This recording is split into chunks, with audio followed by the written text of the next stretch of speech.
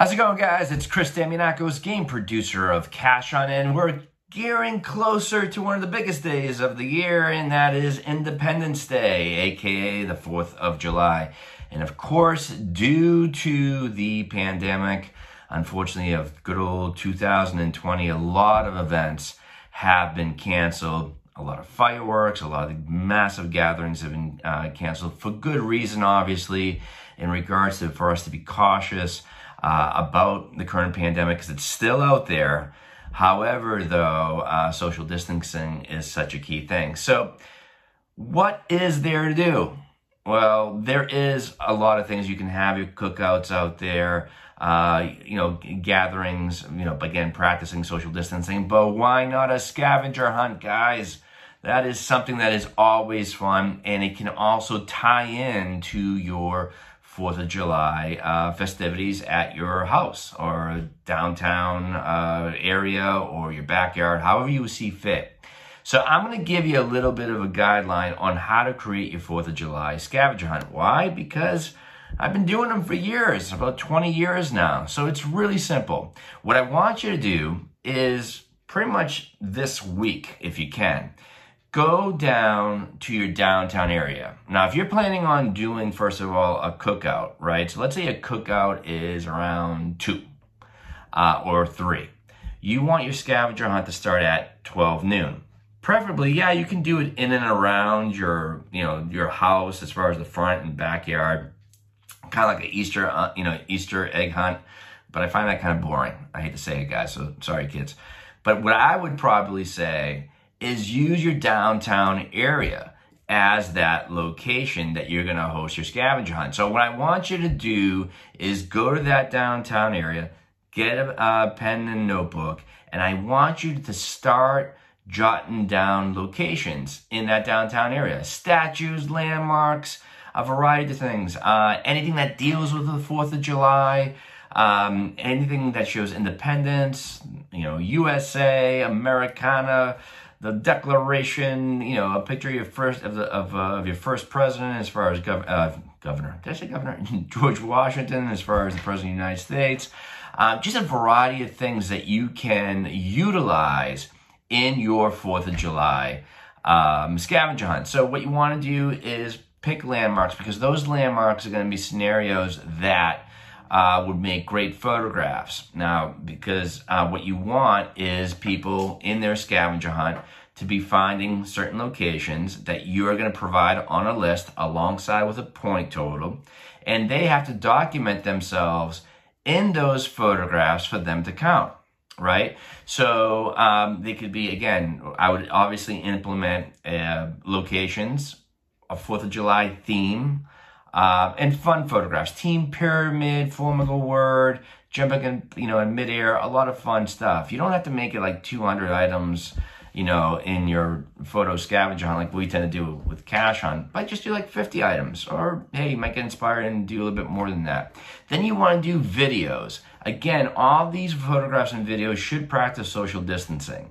So you could be like your team doing a conga line in a downtown area or a local park, singing the Star-Spangled Banner in front of the public. Just a variety of different things. A 10-second public aerobics class with members of the public, again, practicing social distancing. You can do a lot with those videos, but the key thing, I just said it about 10 times already, you have to practice that social distancing.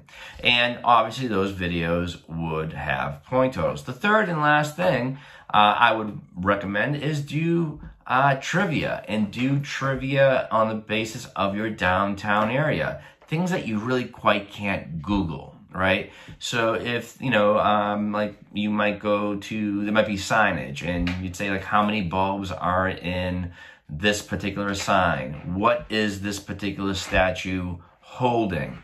What was the, what's the historical significance of, fill in the blank building or house on the corner of Smith and Jones Street?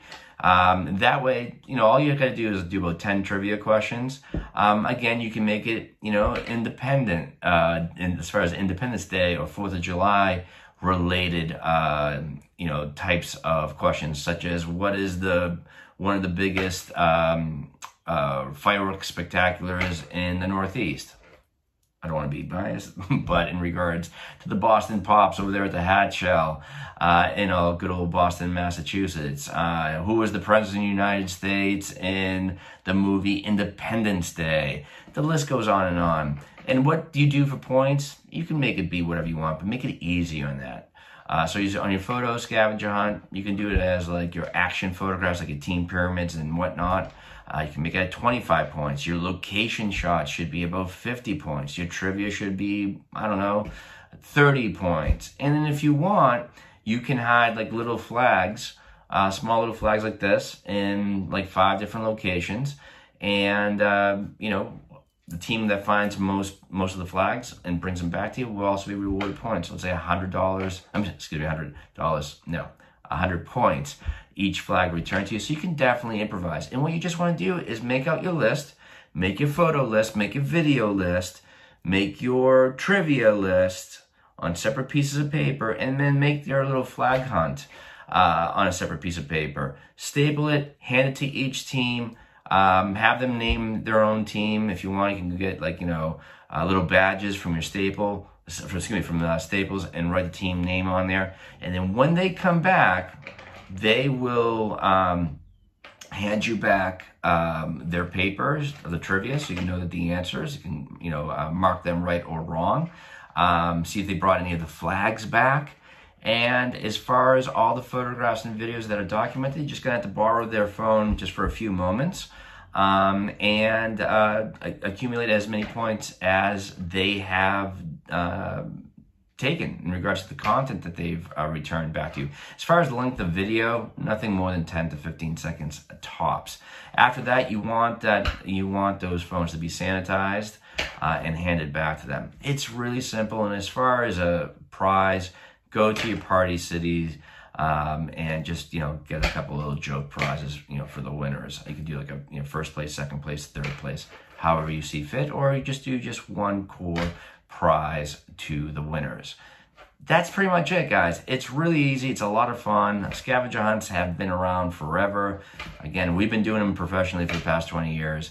And, we might not have fireworks and other types of big, celebratory types of gatherings, but a scavenger hunt for your friends or family is not a bad thing to do, because after the game is over, you guys can celebrate cooking some hot dogs, having some hamburgers, a couple of drinks, and talk about the fun game experience that you had created for your friends and family. Thank you so much, guys. Happy 4th of July. And I'll talk to you soon. Take care. Oh, and if you could, ring that little bell. And if you could like this video, that would be great. And if you like, please subscribe, because we always try to tend to put in more and more content as the weeks come by. So not only are we here to educate you a little bit, but also to entertain you as well. Take care, guys. Thank you so much. Take care.